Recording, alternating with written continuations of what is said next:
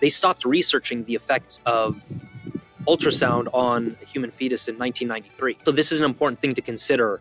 Just because the technician understands that ultrasounds might potentially cause harm doesn't mean they know how to actually use ultrasound as well. So you have to make sure that you have a very educated and conscious technician. You can't just leave the ultrasound stick or whatever Doppler you want to call it on the fetus or on the womb for long periods of time. Just another thing that centralized medicine has failed with. I mean, it's absolutely absurd because it's hard for me to actually find one or two things that centralized medicine is flawless in. This is Decentralized Radio. I'm Tristan. And I'm Ryan. The goal of this podcast is to help educate you on how to live your most optimal life.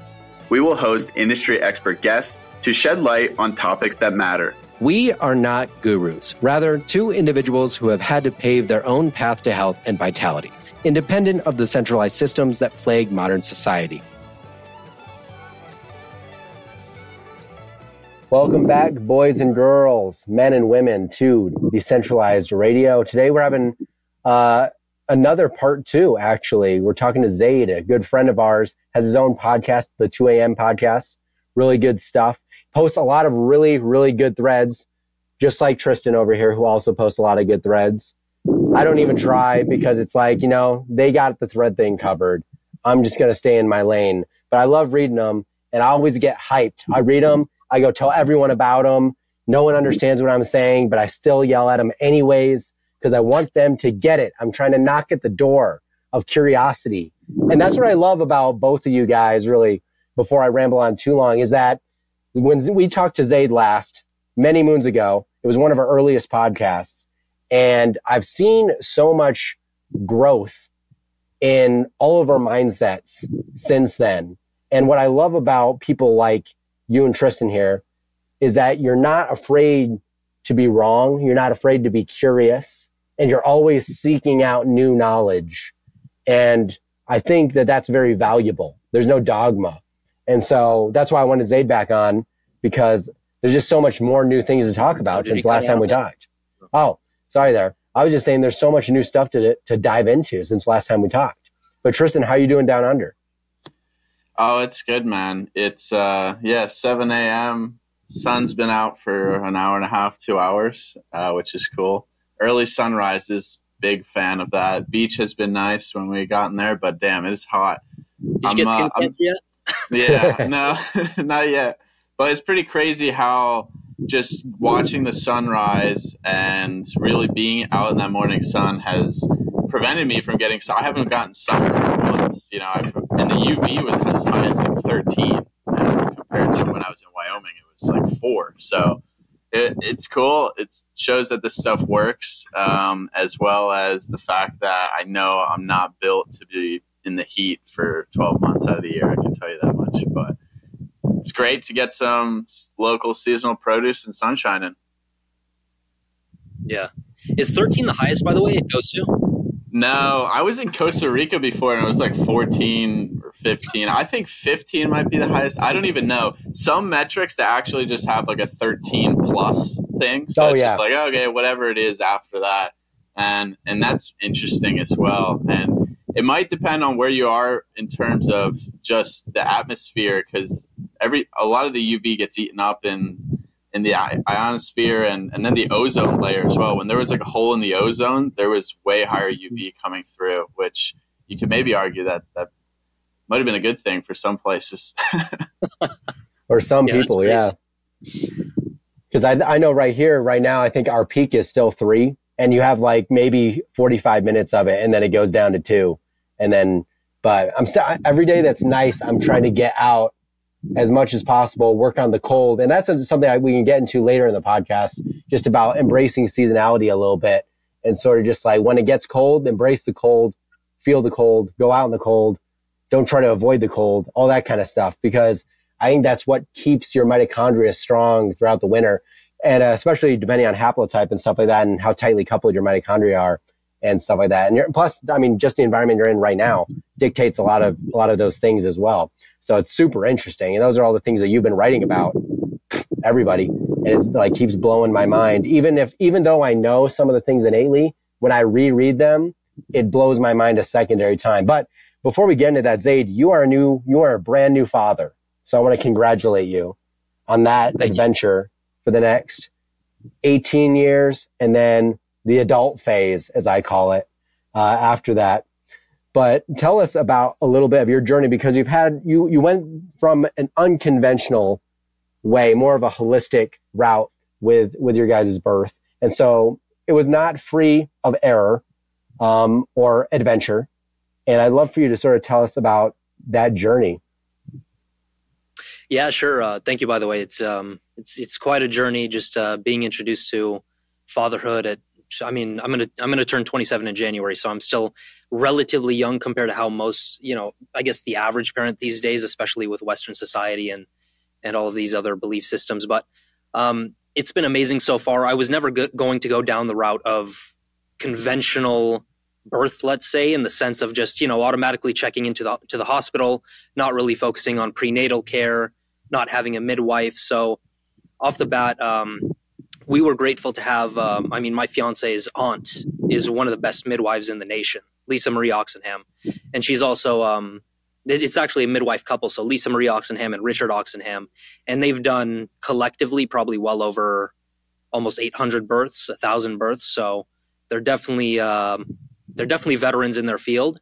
And I just appreciate how much intention and how holistic these individuals approach birth, because I don't think we get that from the conventional system.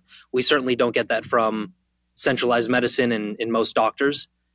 And so, really just valuing the holistic and more comprehensive approach to birth is really been big for me. And I don't think I could have gone down any other route. So what were some of the challenges that you guys faced along the way? It's actually, I'd love to know just more in depth of like what that process is like. I'm not a father. I know Tristan's not a father yet. But what does that entail? Because I know you had, like you said, a midwife and stuff like that. Like, what is that process? What do you look for instance, when you're trying to find a midwife, if you want to go down that route? You don't want to be in a hospital setting. What do you think about things like doing ultrasounds and all these things? I know Stephen Lubka has been making some posts about that, who's been on guest on the podcast. I'd love just to dive down that rabbit hole a little bit with you. Yeah, you have to look at a whole bunch of things. I think most importantly, you have to look at the midwife's experience. So how many actual births has this person gone to?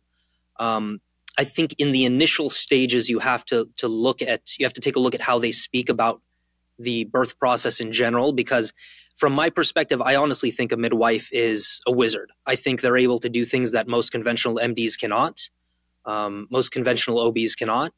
And so I think it's more intuitive. When you come across a great midwife, you just know that they have come to show up, they've come prepared, and most importantly, they have the experience.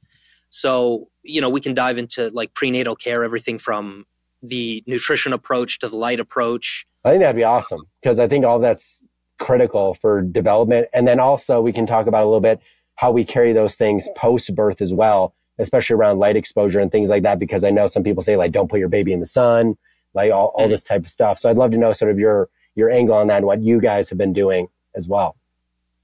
Yeah. So we've really, I think throughout the whole process, we've really been focused on beef liver pills. Like those things have been an absolute godsend, especially because my fiance runs a little bit anemic. So we went through all the blood testing. We went through everything that was required to make sure that everything was in check. But I think beef liver pills are something that's highly underexplored for pregnant women, especially the year leading up to the pregnancy, because oftentimes the woman needs that type of nutrition. The placenta needs that. The baby needs that, because it's all a feedback mechanism. And essentially, if you're not getting nutrition and you're feeding yourself the conventional Western food that most pregnant women are, then you're going to run into some serious problems, especially when you get into like renal tube defects and B12 and a whole bunch of this other stuff. But outside of that, like, what do you guys want me to focus on more specifically? Because it's quite a broad topic. I don't want to get too overwhelmed with trying to pick something out. Hey, friend. Thanks for listening. If you really enjoy this podcast, it would be really appreciated if you left us a 5-star review on Spotify, Apple, or subscribe to our content on YouTube. This helps us get to a larger reach and a larger audience to spread this wonderful free education. Yeah, because I think for me, actually, I'm most interested in sort of one, during pregnancy, how do we make sure that we're giving the child the best developmental chances and advantages? Obviously, nutrition is part of that. I think that's hyper focused on. Like, I don't like, for instance, we could talk like 10 seconds on like, what do you think about generic prenatal vitamins, for instance? You know what I mean? Probably the answer is they're crap. But I think that's an interesting point you made about the beef liver supplementation. And this kind of ties back into our discussion we had in our very first podcast that I would point to about smart supplementation versus just blindly throwing supplements at something because you hear they're good. You did a workup and you decided based on history, this is a good idea. You know what I mean? And so, while I think you're right, it's probably a good overall point of view, supplementation is sort of an art form in and of itself. And so it deserves that care and not just throwing things at something, especially when you're trying to, grow a child, you know what I mean? And protect it. I'd love to even think about things like, and this is kind of getting into the realm of edge of our knowledge base, but I think about things like raising or growing a fetus in a highly NEMF environment in your house. Like, how did you guys think about that, for instance, around care? And then I think light would be kind of cool too, because I'm always jazzed about light. I think ultimately, like, it always comes down to the basics. So, for example, of course, spring water, nutrition, beef liver pills, sunlight, these are all things that we've definitely pushed for. And I think we need to understand that the human body already understands how to go about this entire process. So it's more so about keeping yourself protected from these sort of toxins or detrimental things such as non-native EMF. You have, toxic shower products. You have the municipal water. So it's more so about keeping yourself protected from all that stuff and just letting the body go through its natural process, because I'll be completely honest, like, we didn't have everything perfect, but we were 85 to 90% of the way there. And I really do think that a large part of that is light. Like, I've gone to a little bit of Cruz's perspective on prenatal light and postpartum and NICU and all these other things. So I think that's definitely helped us big time, because if you just think about it, when the baby's in the womb, that red and near infrared light that you get from the sun is so important. So we definitely focused on the sunlight. We definitely focused on a little bit of photobiomodulation here and there. But like I said, took care of the basics and then let the body do the rest. Yeah, that's really important. And I'll let Tristan chime in really quickly. I was just thinking, because when I think about my birth a lot, and I know when you work with clients, for instance, you sort of like to hear about their early life. Did they have lots of infections? Were they natural birth? Were they C-section? All these sort of interesting things that sort of add up to certain mitochondrial damage later in life or sets them up for certain things. And I think about the fact that when my mom was pregnant with me, for instance, she had gestational diabetes with both me and my brother. And I think about why, and I think about what could this set me up for? What things do I need to think about? And so it just makes me think, like, what could we focus on? I think you said it perfectly. It's basically the basics. It's like fundamentally, what do humans need to thrive? Focus on mitigation of the things that are in an environment that are not beneficial, and then trying to maximize those other things. But I'll let Tristan jump in here because I've been talking a lot. Yeah, you're good. I think what you said is really important for people, because it's not about like perfection. Like, it's actually impossible. It's never going to happen in a modern world. And that goes with health, like, in general. It's just about, really just trying to do the best that you can given your situation. And, that could be leaps and bounds of improvement compared to if you don't be deliberate, if you're not deliberate about kind of your actions and what you're putting forth. So, I think it's really cool to see that there's a lot of folks now really focusing in on what they can do to optimize their environment for the next generation. And I think it's really important, because if we don't do this, it's going to be a disaster, because we're only now seeing the effects of all these things, and the next generation or the younger generation it's only going to get worse, because now you think of all these kids who are just exposed to all these toxins at a really early age, instead of like we're all the same age pretty much here. So we didn't get cell phones, like smartphones, until high school, maybe first cell phones late middle school. When we were like 8 years old, we didn't really do anything on technology. I mean, yeah, artificial light was the thing, but it wasn't that pervasive. And now it's just happening earlier and earlier. So imagine that generation where they're getting phones when they're 4 or 5 years old, iPads, then they're going to grow up and they're going to have children. Their children are going to be screwed. Like, it's just really, really bad. And I'm fearful of it, but it's cool to see that folks like yourself are taking these actionable steps to go about it. And yeah, I guess the thing maybe to ask is, you probably, the diet perspective is really always harped on so much, like Ryan said. So it's cool to see you kind of talking about light more. And I know from the diet perspective, it's really easy just to eat like real food. Weston A. Price is really popular. They have a whole kind of diet specific, I think, for pregnant nursing women. So yeah, what was your kind of biggest inspiration, or were there things you tweaked along the way that maybe didn't feel right, or kind of felt like they needed to be more of a focus area maybe? And did you treat different stages of the pregnancy like different? Because I know between trimesters, obviously your fiance is feeling a ton different. So was there different steps that you took, or different modalities that you implemented as well? In terms of changes, definitely, taking direction from my midwife in terms of adding the beef liver pills, even getting like a methylated form of vitamin B12, a whole B complex that's methylated. Those were important things for us, especially because both of us have an MTHFR gene mutation, and we can get into the efficacy of that and whether you can actually fix that just with light alone. Because I know Cruz and some other people have talked about that. But outside of that, I think, by the way, keep this in mind, to the whole perfection point, we found out about the pregnancy 5 months into the pregnancy.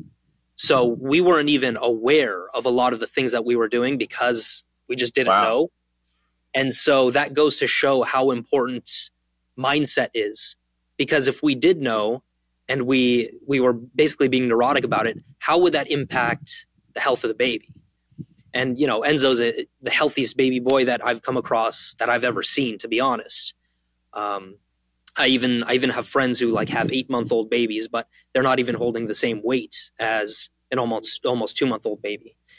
So, in terms of other changes, I would say definitely limiting ultrasound was a big part of, was a big red pill for me, because before our midwife, I had no idea that was even a thing.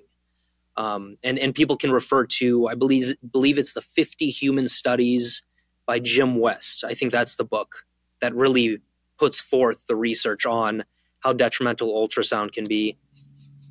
And outside of that, what else? Well, that one's a cool one. I want to dive into that a little bit, because that's something I went through when my sister had a baby 2 years ago. My nephew is 2 years old, and it's the same thing. Wait until they're 2. Wait until Enzo is 2.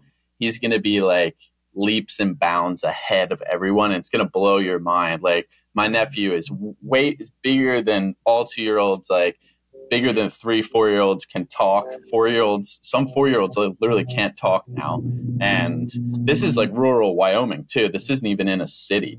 But the ultrasounds was something that really blew my mind, because when my sister was pregnant, they wanted her to come in like, it was like every 3 weeks to get an ultrasound. And my mom was like, no fucking way you're doing that. That's, first off, it's such a waste of money. Obviously, they had to drive, because it's Wyoming, like an hour each way to do this. So yeah, my sister definitely, I don't know if she read into some of the studies you're mentioning, but you can fill the audience in. But that was something that really blew my mind. And I realized that this is totally just a way to make more money off of pregnant women, is to like say how ultrasounds need to be this regular to come in. And I didn't even think about from the EMF, from the artificial light, the stress, that whole perspective has to be like really detrimental to the health of the child and the mother. Dude, and by the way, the FDA, I believe, if I have this stat correct, because I did come across this, they stopped researching the effects of ultrasound on a human fetus in 1993. So from 1993 to 2023, we've limited the amount of research that we've dug into this. And also, like, they've also increased the threshold of the power of ultrasound by like 8 to 10 times ever since that point. So Yeah, that's wild. You have to ask yourself, like, what kind of incentive structure has been created to allow for that in the first place?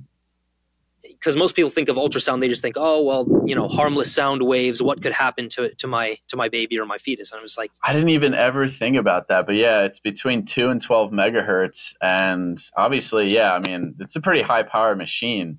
And just, the hospital, usually those situations, like those areas they're EMF like bombs. I mean, I don't know how you want to say. It's just like there's so much high powered equipment plugged in all the time. And then, yeah, it's proximity. You're right on the stomach. So did you guys do none, or did you limit them to just like one at the end, or how did you go about doing that? I think in total we did 3. I remember, we did 3 specifically, but we definitely limited it. We also, this is an important thing to consider. Just because the technician understands that ultrasounds might potentially cause harm doesn't mean they know how to actually use ultrasound as well. So you have to make sure that you have a very educated and conscious technician, because it's all about how you handle the actual machine. You can't just leave the ultrasound stick or whatever Doppler you want to call it on the fetus or on the womb for long periods of time. You have to make sure that she goes over it and then releases it off every single time she's not actually looking at the graph or whatever it is. But this is something I still have to educate myself on. I still haven't read 50 studies by Jim West or whatever his name is. So it's something that I can't really speak on too in depth. Well, I got a study that was sent to me by a friend that came out literally like a month ago, and it's a review on EMF exposure and abortion and pregnant women. And basically the conclusion showed that EMF exposure had a significant effect on miscarriage rates. And it showed that, those who were exposed to high levels of EMF had a very increased risk of miscarriage. And this is a comprehensive meta-analysis. So like it's not, and it was everything from, cell phone radiation, probably to incorporating, I would imagine, ultrasounds to some degree, but I'll have to read that as well, because it's everything we're talking about. Here's a paper that shows something that probably makes logical sense. You're just stressing out the body. You're giving it the wrong input signals. So I'll have to send this to you guys. I'm going to post about it eventually, but that'd be awesome. It just blew my mind.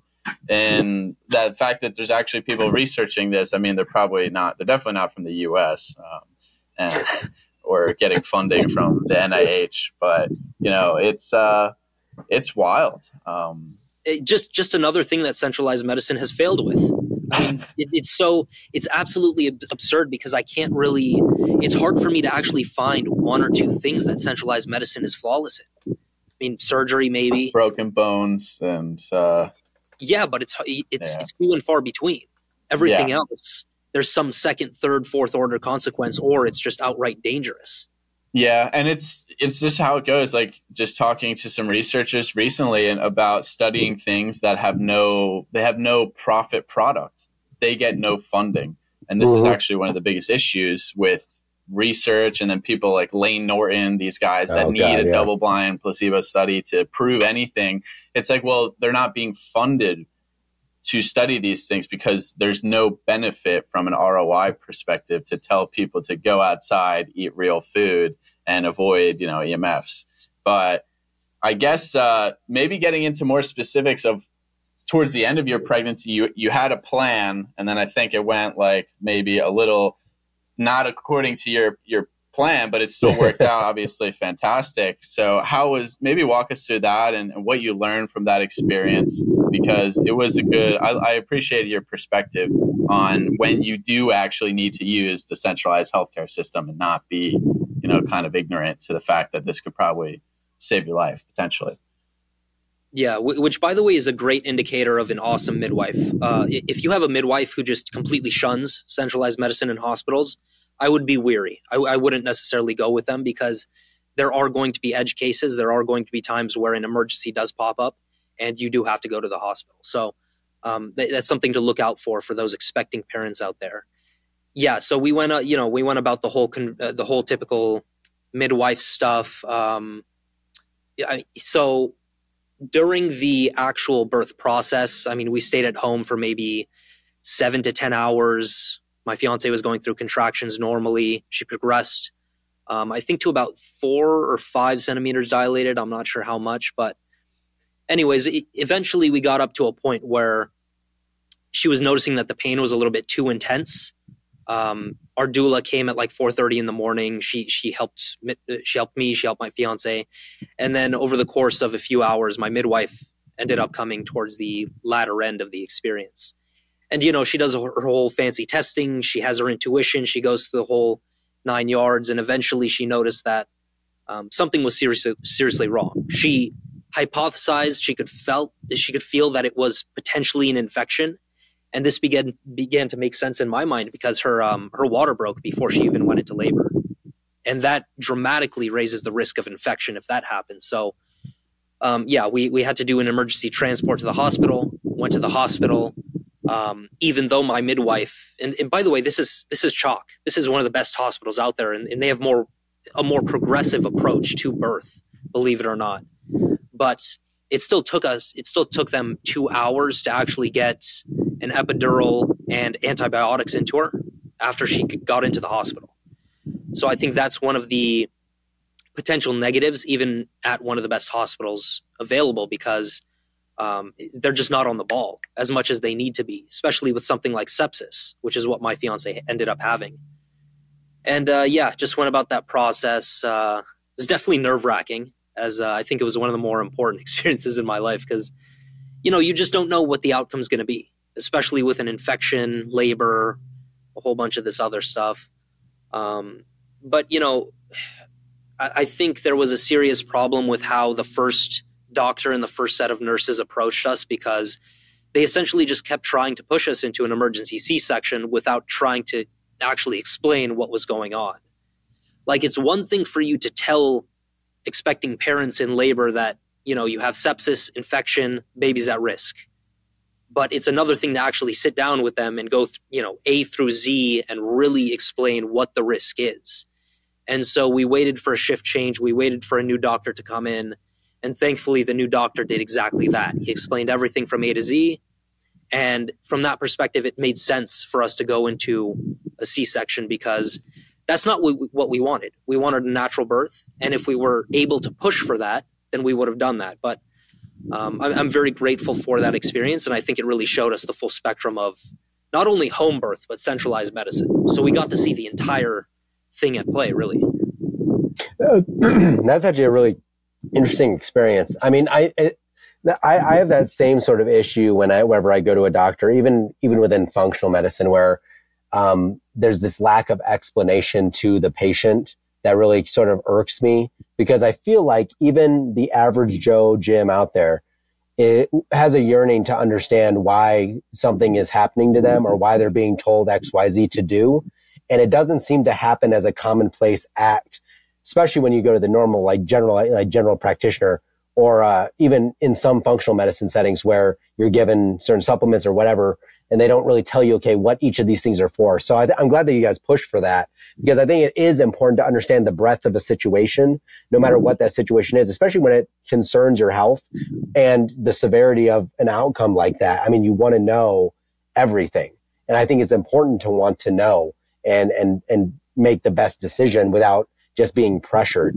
And I've found that to be a lot of cases in sort of those emergency settings. I've gone to the emergency room several times, not necessarily for myself, but with somebody else. And it's sort of like a panic state in there. Yeah. And there's like lots of confusion and don't really know what's happening. And I've had situations where they'd go for the completely wrong thing.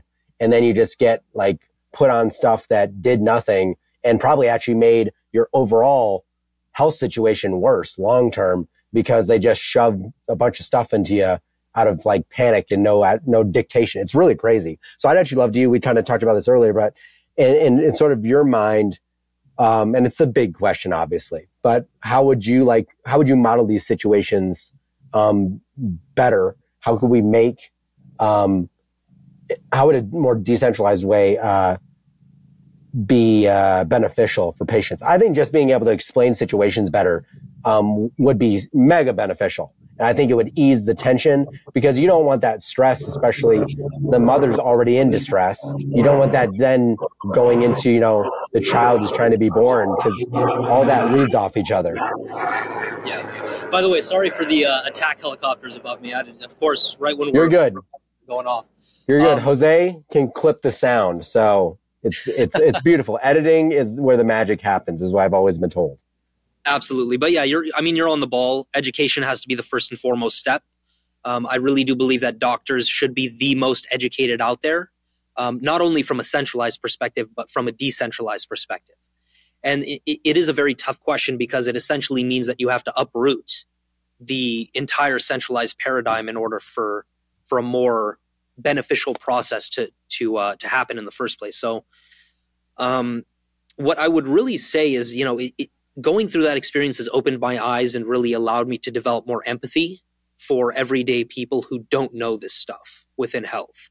Like, if I was the average normie and I had no idea of artificial light or non-native EMF or, some experimental gene therapy that they want you to take and some other stuff over here, I would, well, first of all, I don't know if I would necessarily feel helpless, because I would still be ignorant.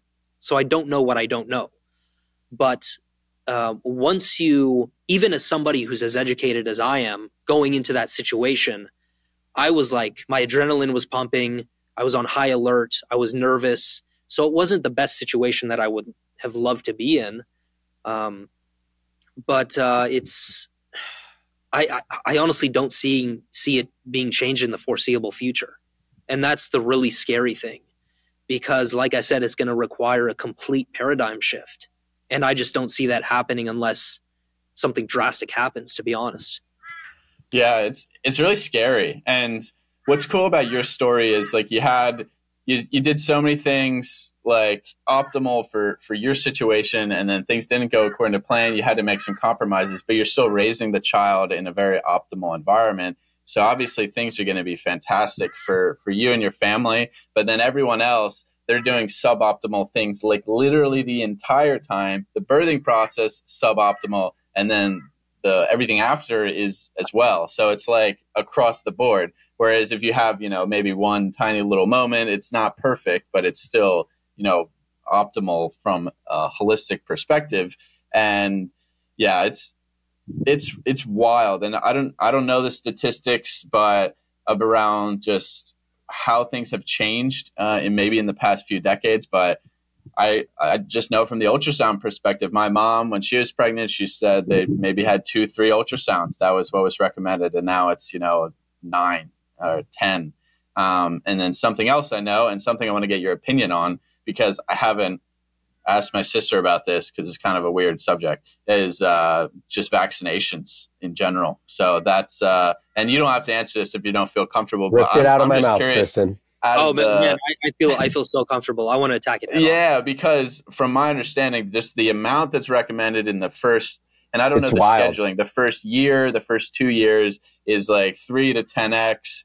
You hear RFK talking about all these things, autism, heavy metal exposure is through the roof. So maybe, what did you experience in this? Is this something that happens like right after birth, or is it more, the following 6 months where they're like, come in and get your 45 shots? And what's your stance?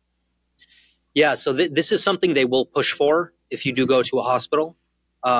They won't. So most of the jabs, I kind of want to hesitate from using the other word, because I know you guys are probably going to post this on YouTube, right?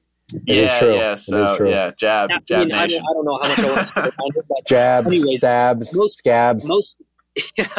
Most of them are going to be recommended after the baby is born. But once you start going to the doctor for the normal routine checkups, like 2 months in, 3 months in, all the way up till age or 18 months in, something along those lines. What they will really push for, at least most hospitals, I think all of them, is number one, the Hep B vaccine, so hepatitis B.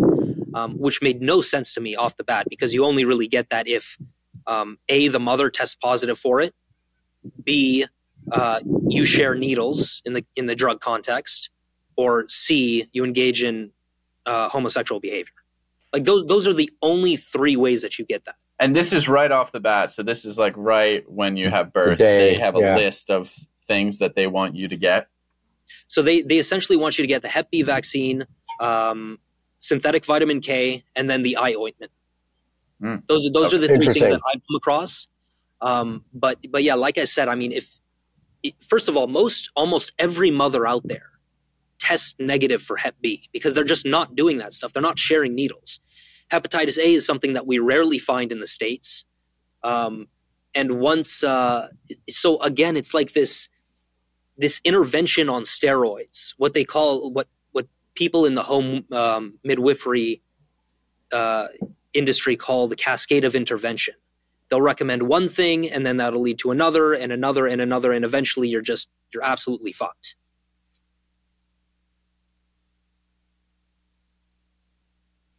I just want to say quickly, I was stuck on mute there.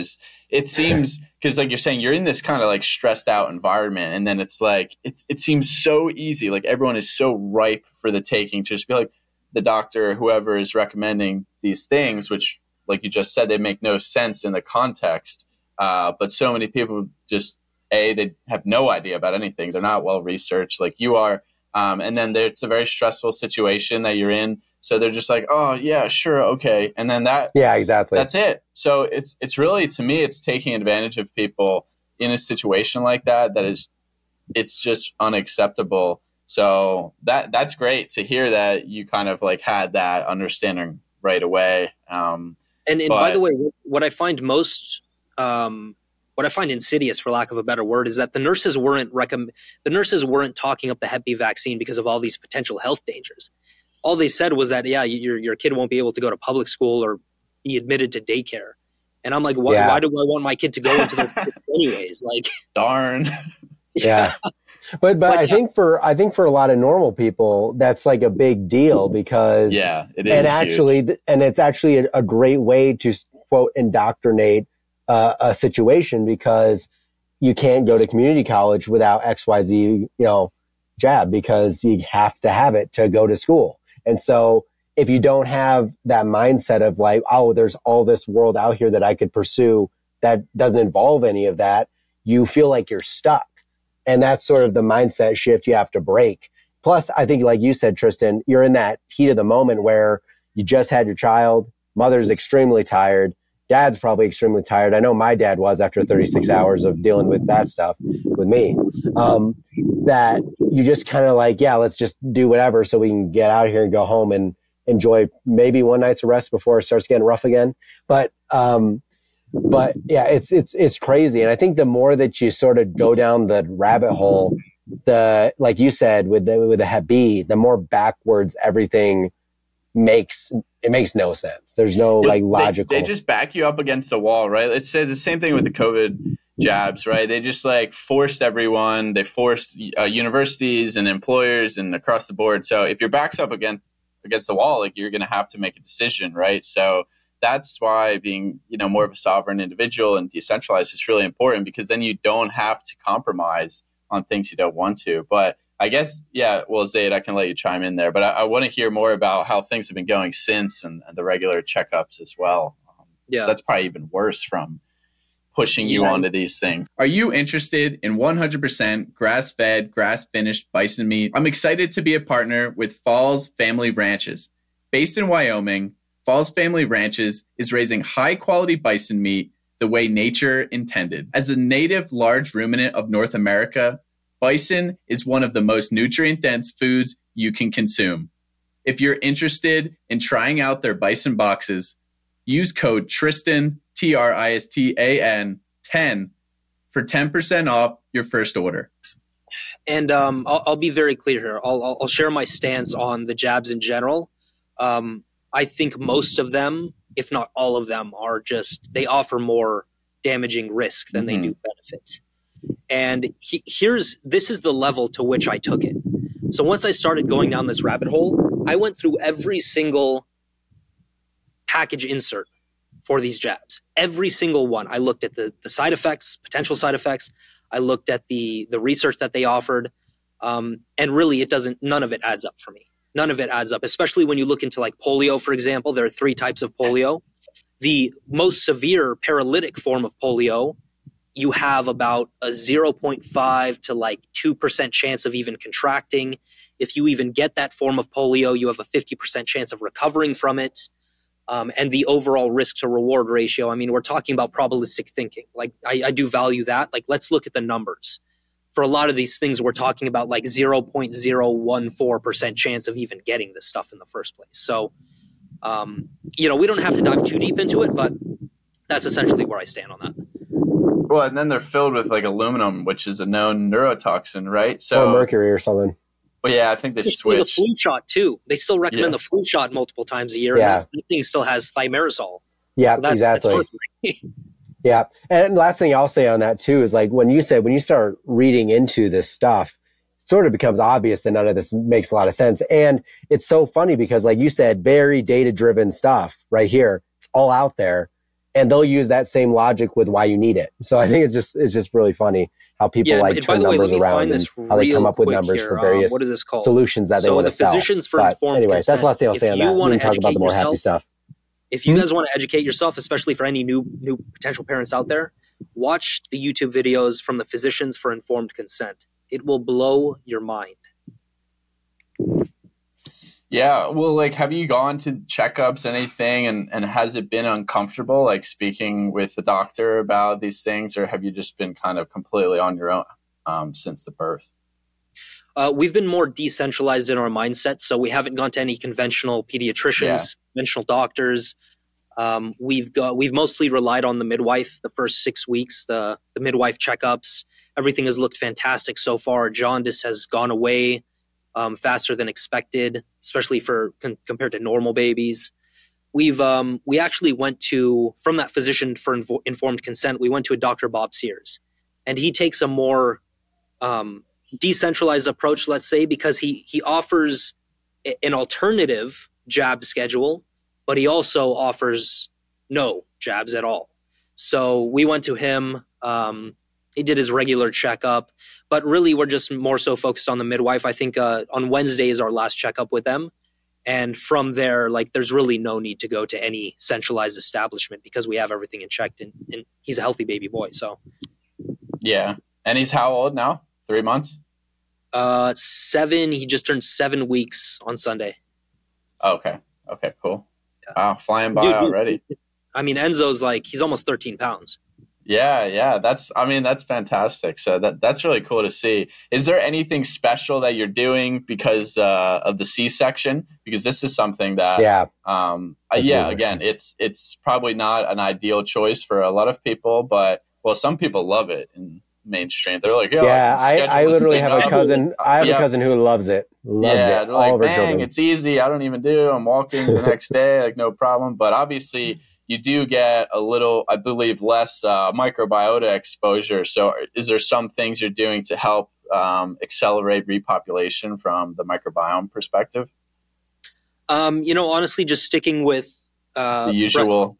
Exclusively breastfed. I think, a mother's milk is some of the most powerful stuff out there, especially when you get into immunity and that whole rabbit hole. But yeah, exclusively breastfed.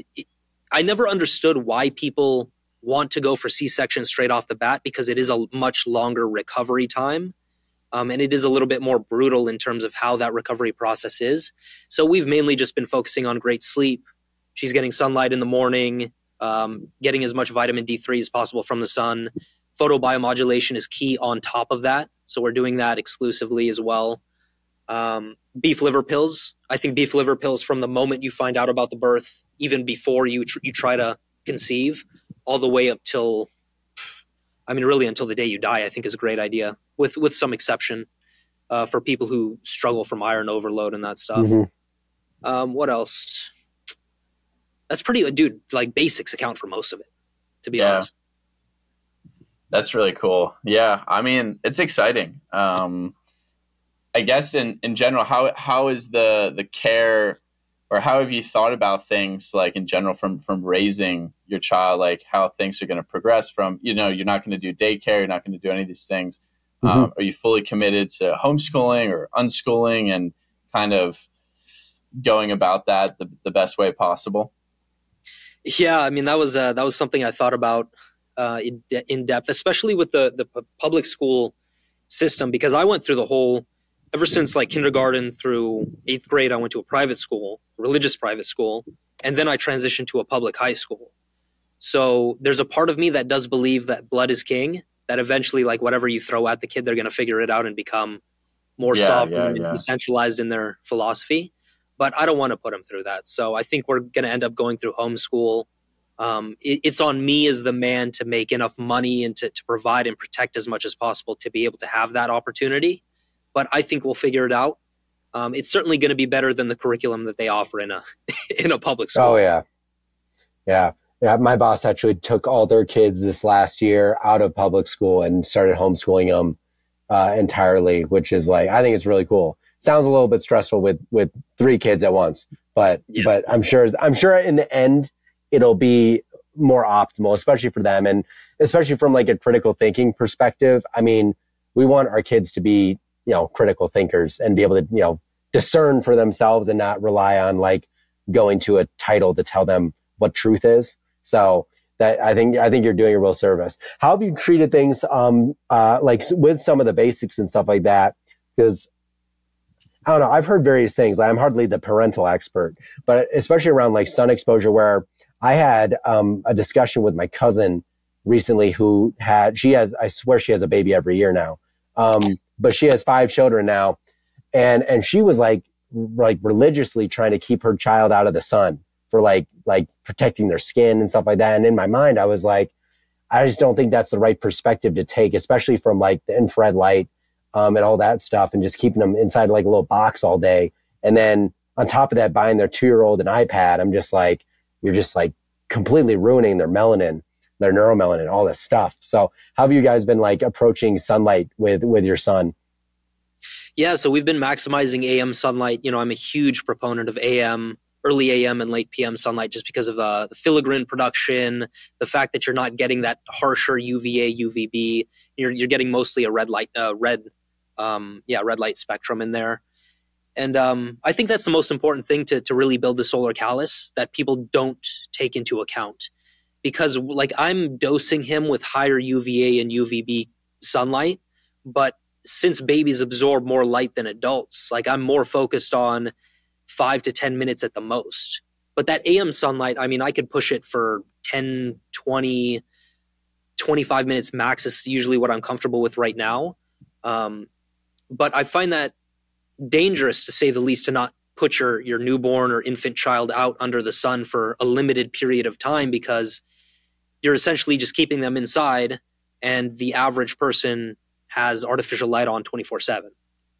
Yeah, and it's kind of interesting because I've observed, I don't have too many children in my life. My girlfriend has quite a few nieces, and so I've sort of been around them more and observed them, and they're pretty rarely like outside. I remember growing up like being constantly outside, and each one of them has like their own iPad, and I just find the concept so insane. I mean, the youngest one's 2 and just drags this thing around and is like super addicted to it. And we were having a conversation with her brother the other day earlier today. And she was like, yeah, I got to like limit her time on the screen because she'll just play Roblox for 6 hours. And I'm like, yeah, I'm glad you're seeing that, because that's not for the reasons I'm seeing it, but it's still good. Like, let's rip that thing away. Cause I really think about, I mean, the brain's everything's so underdeveloped, especially in the beginning, to just slap them into it immediately. And I think about in a school setting too, there's a lot of push. My mom's a first grade teacher. There's a huge push for, I forget what they call it, but it's like on-screen learning. So like half the day you're in front of the teacher, half the day you're on a screen. Each kid has like an iPad or a laptop. And they're even doing this in high schools, where a local high school near where my folks live is completely half digital. So like half of their day is completely on computers, just like this, like we're doing right now, for like 4 hours straight, just every single day of the school year. And I'm just thinking in the back of my head, like their brains aren't developed till 25. Like they're just completely, for lack of a better word, cucking themselves. Like, well, you have to think about it from just the size perspective, right? Like if you have a cell phone up to your ear, for us, even if we have it up to our ear, it's only going to penetrate maybe like 30% in or 40%, where if their skull is half the size, it's going to be going like all the way through. And then they have that extremely high water content, which is where the EMF destruction is taking place in terms of electromagnetic interference. So, yeah, I guess my question is, Zaid, how have you thought? Obviously, if Enzo's only 7 weeks, you got some time there, of course, but this probably changed your whole paradigm on how you're going to, raise your children and everything. Is there any big steps you think you're going to take in the future, like moving to a certain area, like moving off grid, trying to avoid technology until a certain age, say, 10 years old, they can start using a computer, but no handhelds, or, how have you thought about kind of that longer term picture? Because obviously in a populated area where things are kind of unavoidable, and then it's hard to balance, education of tools. Like obviously technology is a tool that's very beneficial. But then the detriment is so high. I mean, I don't even know my stance on this. So maybe we can have a little conversation, because I love that. It's so tricky. I mean, I honestly have not thought about it too in depth, just because it's been, the past 7 weeks has been kind of overwhelming. But honestly, I think less is better at the end of the day. The kid's not going to touch. He's certainly not going to have a phone by the time he's like over 10, I think, in my opinion. I mean, if he's being homeschooled too, let's say we do hypothetically homeschool him, where is he going to go where he needs a cell phone in the first place? I mean, he's a child. And you can even make the argument against that. Maybe he has to go to a friend's house or something like that. But I think less is better. Even now I'm taking steps to make sure that, distance is key for non-native EMFs, all this other stuff, airplane mode, being outside as much as we can. But I think, I am great. I was born in 97. So I'm grateful to have had that experience, a taste of no technology growing up. We were the end. We were the end of that. The tail end. We were the end of that. So, I want to try to replicate that for him. And really, I do think children are more intelligent than we believe, are a little bit wiser than we believe, and they pick things up quickly. So if I'm able to teach that in a non-pushy way, a non-pushy sense, then, he'll be hip to it, and he'll be really, really into it. So I think I'm hopeful for the future. I think you're right. I think you're right, man. It's lead by example. I'm trying to red pill these little kids. They don't know it.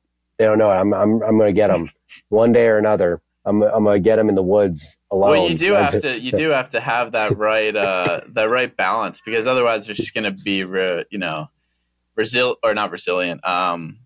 revolting against your direction, and then just going to figure out how to do these things on their own somehow, in a way. But I think about it this way too. It's like when we're talking about, like, I know a lot of parental defense, and I hear this a lot because my mom's a teacher, so she deals with parents, as she puts it, deals with parents. But one thing that they'll talk about is, like, she'll have kids that are in first grade come to school with an iPhone 13, and it's just like ridiculous. And it's like, in any realm of history, did we need an iPhone 13 for safety or whatever at 6 years old? I didn't have one. I was running around in my friend's house all over town, and I went home when the lights came on in the streets, and that's how it was. And that's how my parents grew up. And really, it's just sort of referring back to that wisdom. Because I think that's a defense I hear a lot is, they'll be safer if they have this around, and they're running around with it. And I'm like, well, how did you guys do it without that thing? Because people tell me that too when I tell them to turn their phone off, and they're, what if there's an emergency? Every day I hear what it. Do you mean? Like, the odds of that are so low, and that's just life. You don't need to be reachable 24/7. I mean, like, God forbid, listen, school shootings have been rising in the US. God forbid something like that happens with any of our children. But the idea that a phone is going to protect them in a scenario like that is stupid. It's not going to do anything. You'll be able to call me, and then outside of that, you're at the mercy of God, to be honest, because a phone is just a way of communication. It's not going to protect you in any way, shape, or form. Yeah. Yeah. It's a funny discussion. That's funny, Tristan, you bring that up, because I've had people tell me that thing. And I said, if someone dies and they're trying to reach me and tell me my grandpa died, passed away, I'll still find out in the morning. And the only difference is I'll have slept better and I'll be better equipped to handle it and not be cranky. So yeah, I mean, this like reachability thing is a completely new phenomenon. I mean, before, someone could have called your landline. Then before that, it was just like writing letters. So write a letter. You wouldn't find out for weeks anyway. So how about LA, man? I guess we talked to Case. Case seemed to be like wanting to get out of LA. Is this something you've been thinking about? And you don't have to have an answer, because it's probably it's a big question. But I'm curious for all these health-centric folks that we're friends with. So I understand why Case wants to get out of LA, because every time I go to LA, it's a shit show. It's terrible to raise a child, in my opinion. I'm in Orange County, so I'm like, I'm about 45 minutes to an hour away from LA, and this is more of the conservative, tightly knit area. There's still a lot of people, but Orange County is a nice area because I find it to be the balance between you have some space and you're able to do a lot of these things without absolutely being bombarded in a densely populated city. So I see myself and our family staying here for the foreseeable future. That's not to say I'm not open to moving to a more natural setting, because I do think I want that.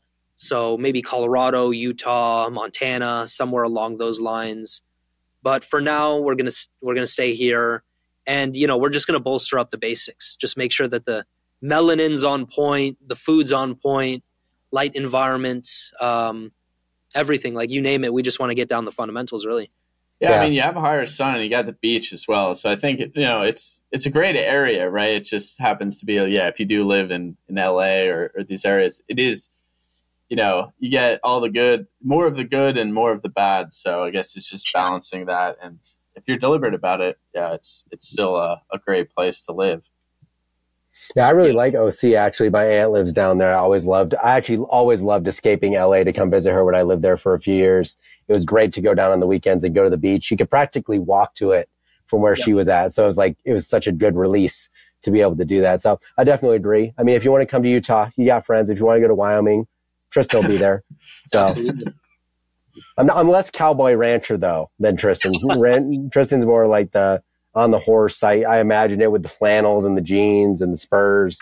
I'm more like sort of my boss always calls me like a desert hippie, because I'm like walking around with like sandals and like shorts and like my cotton hat and stuff. And that's kind of sort of my vibe.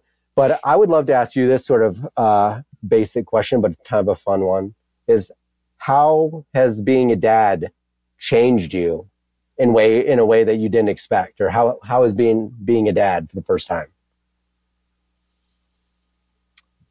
It's definitely made me more mature, because the level of responsibility that I have to take on now is exponentially higher than anything where even when I was single. I mean, like, even when I was in a relationship with, just being boyfriend, girlfriend, like that was easy mode. That was life on easy mode. And life does get harder when you do have a newborn, you have an infant, you have more responsibility. But I think that accelerates personal development in a broader sense, because then you get to see the finer things in life. You get to think about legacy. You get to think about how you want to impact your child in the most beneficial way. And I think that's overall a better thing for society, especially when it comes to the nuclear family unit, and the fact that has largely been destroyed ever since however long.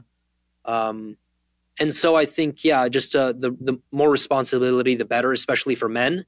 And now my role is to really make a splash in the health world and have more of an impact there, to then translate into my family life. I think that's beautiful. And I think it's important, because I think community and having a tight-knit family is really important. It's something that I've always been thankful for having. And I never really realized it until the last couple of years, where I've really been diving into this stuff, realizing how important that familial unit is to just your health and just longevity. I've been thinking about how I think about my grandparents differently than I ever did before, and like trying to keep them in the fold. And I think that it's something that in predominantly here in America, I see you have sort of a nuclear group, and then you have your grandparent group, and then as you have kids, that sort of disappears. You lose that generational stuff, and then you kind of form your own units that aren't connected. And I really hope that people like us can sort of bring that back together and keep the family unit, close, because I do think it's important for longevity and all those things. So that's super cool, man. I'm happy for you. I'm excited. Yeah.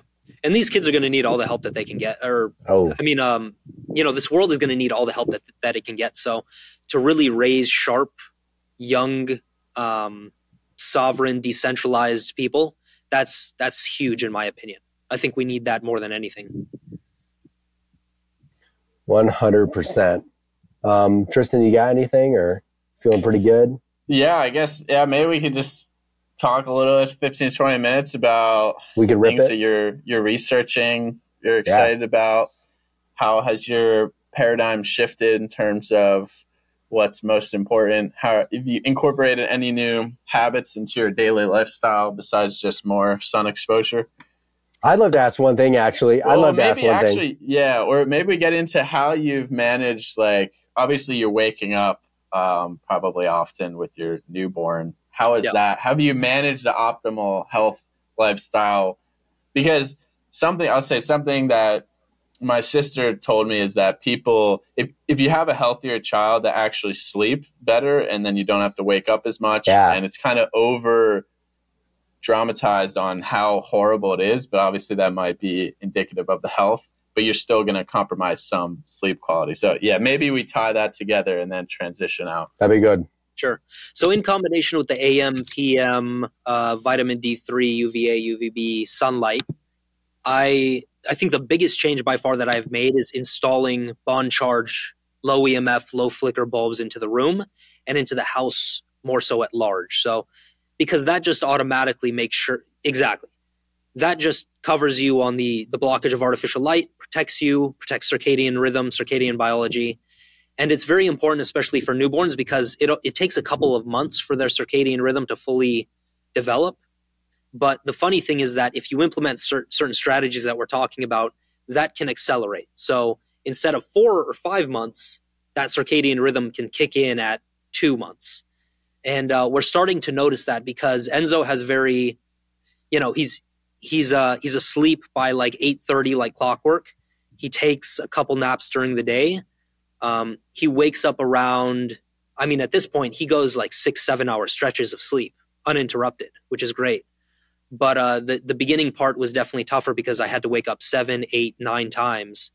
And in terms of the optimization, I tracked it with my Oura Ring. I was still able to get great sleep just because of the whole light environment and the fact that was kept in check. So I do think that if you're approaching a newborn and an infant from the conventional lifestyle, then it's going to be a lot harder. If they're formula fed, then they're going to be much more fussier. If they're under artificial light, then the same thing applies. So I do think a lot of this comes from lifestyle. But ever since, I'm still able to get great sleep. My fiance is able to get great sleep. I just think it's more fragmented. So you could even make an argument that it's more evolutionary consistent. Because, when did we sleep for 8 hours uninterrupted, right?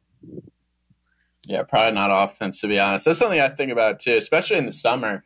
If you got like 10 hour or, it's light for 15 hours, then I don't think we were sleeping for more than 6 hours probably as well. Yeah. It'd just be wasted opportunity. But in the winter, probably sleep a little bit more. But that's really cool. It goes to show with everything. I think, everything is normal, but it's not normal. It's common. Like that's the difference. That's big. This is what's common. It's not normal. Like PMS and just waking up every hour and a half for your baby, or just having these symptoms. Like they're not normal. They're common because of the poor health of society. And it just shows you right there. Like that's an indicator that, the health of your child is pretty optimal. So that would just get me so excited as well. I feel like it must be really exciting for you as well. You have this like wow, I have this blank slate to really like give Mold this 'em. child the best health possible with all the knowledge I have. You know, it's kind of like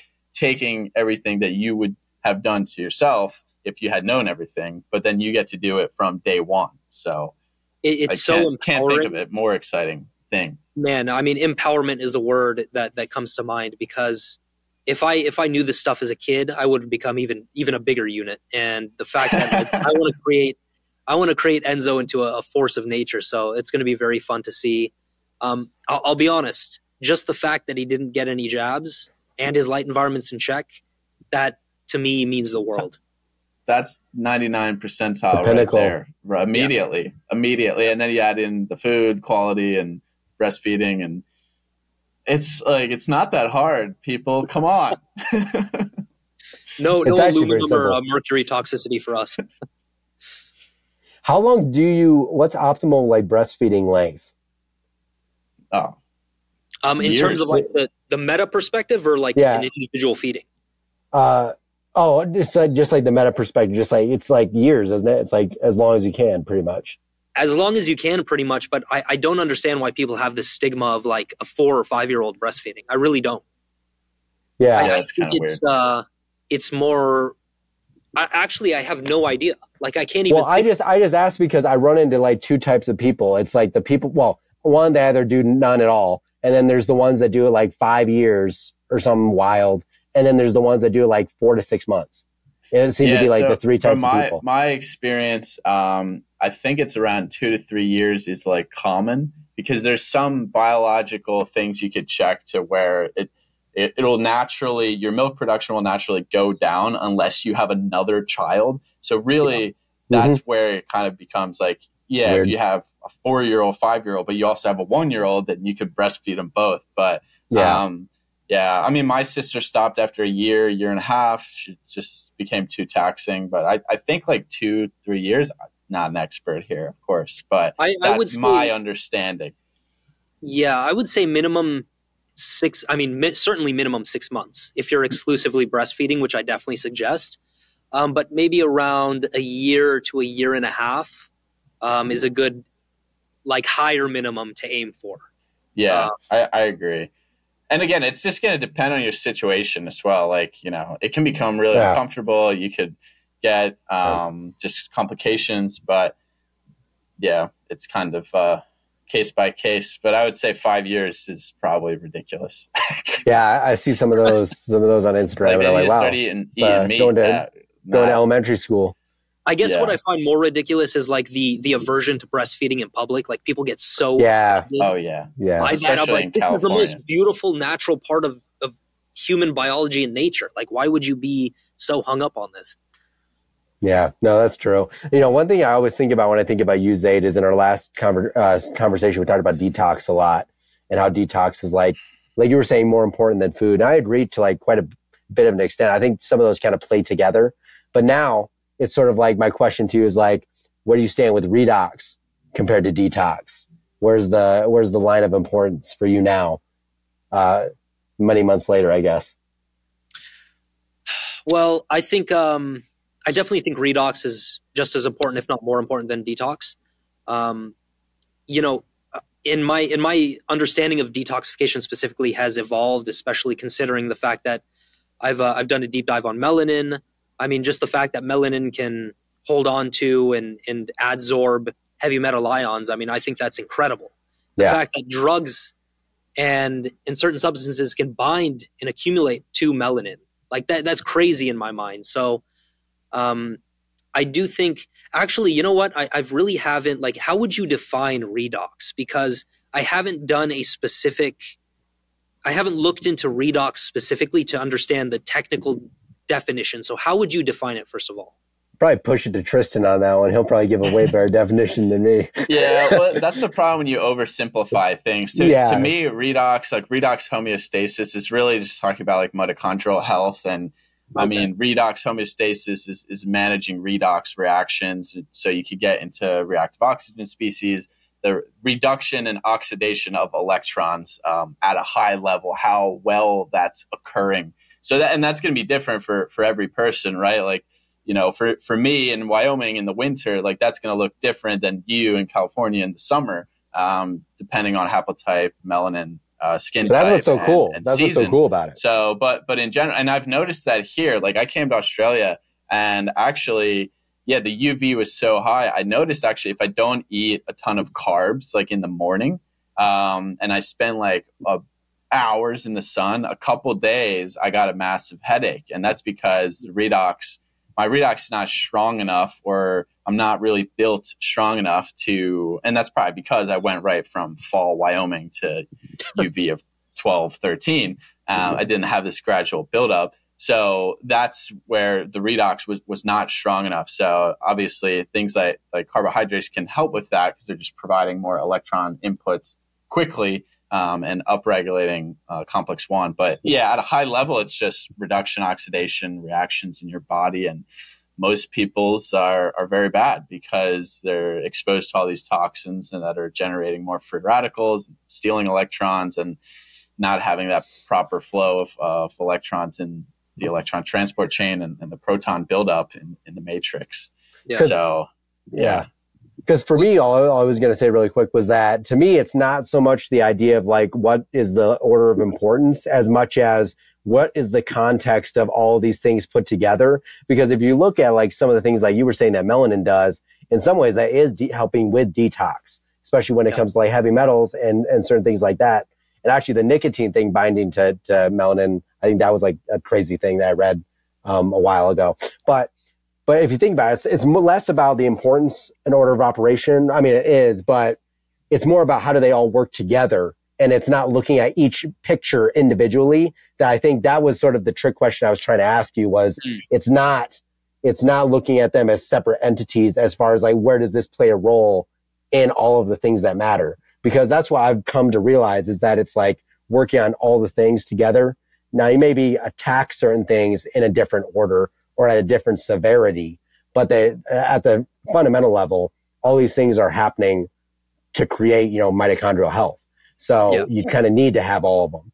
But it's laying the foundation, really, to be honest. I mean, the problem with the detox community is like, oh, if you just detoxify all this shit, you're going to feel better. But you're not you're not addressing the foundation of the issues. And then, you get into like exclusion zone and things of, what's keeping toxins out of your cell. Those don't exist without proper redox as well. But yeah, I guess I know you're researching more of the detox stuff in general. Like what did you come upon, Zaid, that you think is really effective, maybe besides melanin or what's the conclusion of thought there? Because this isn't a rabbit hole that I've really gone down a ton, to be honest, either. And there's a ton of heavy metal exposures, things like that we still are facing on a day-to-day.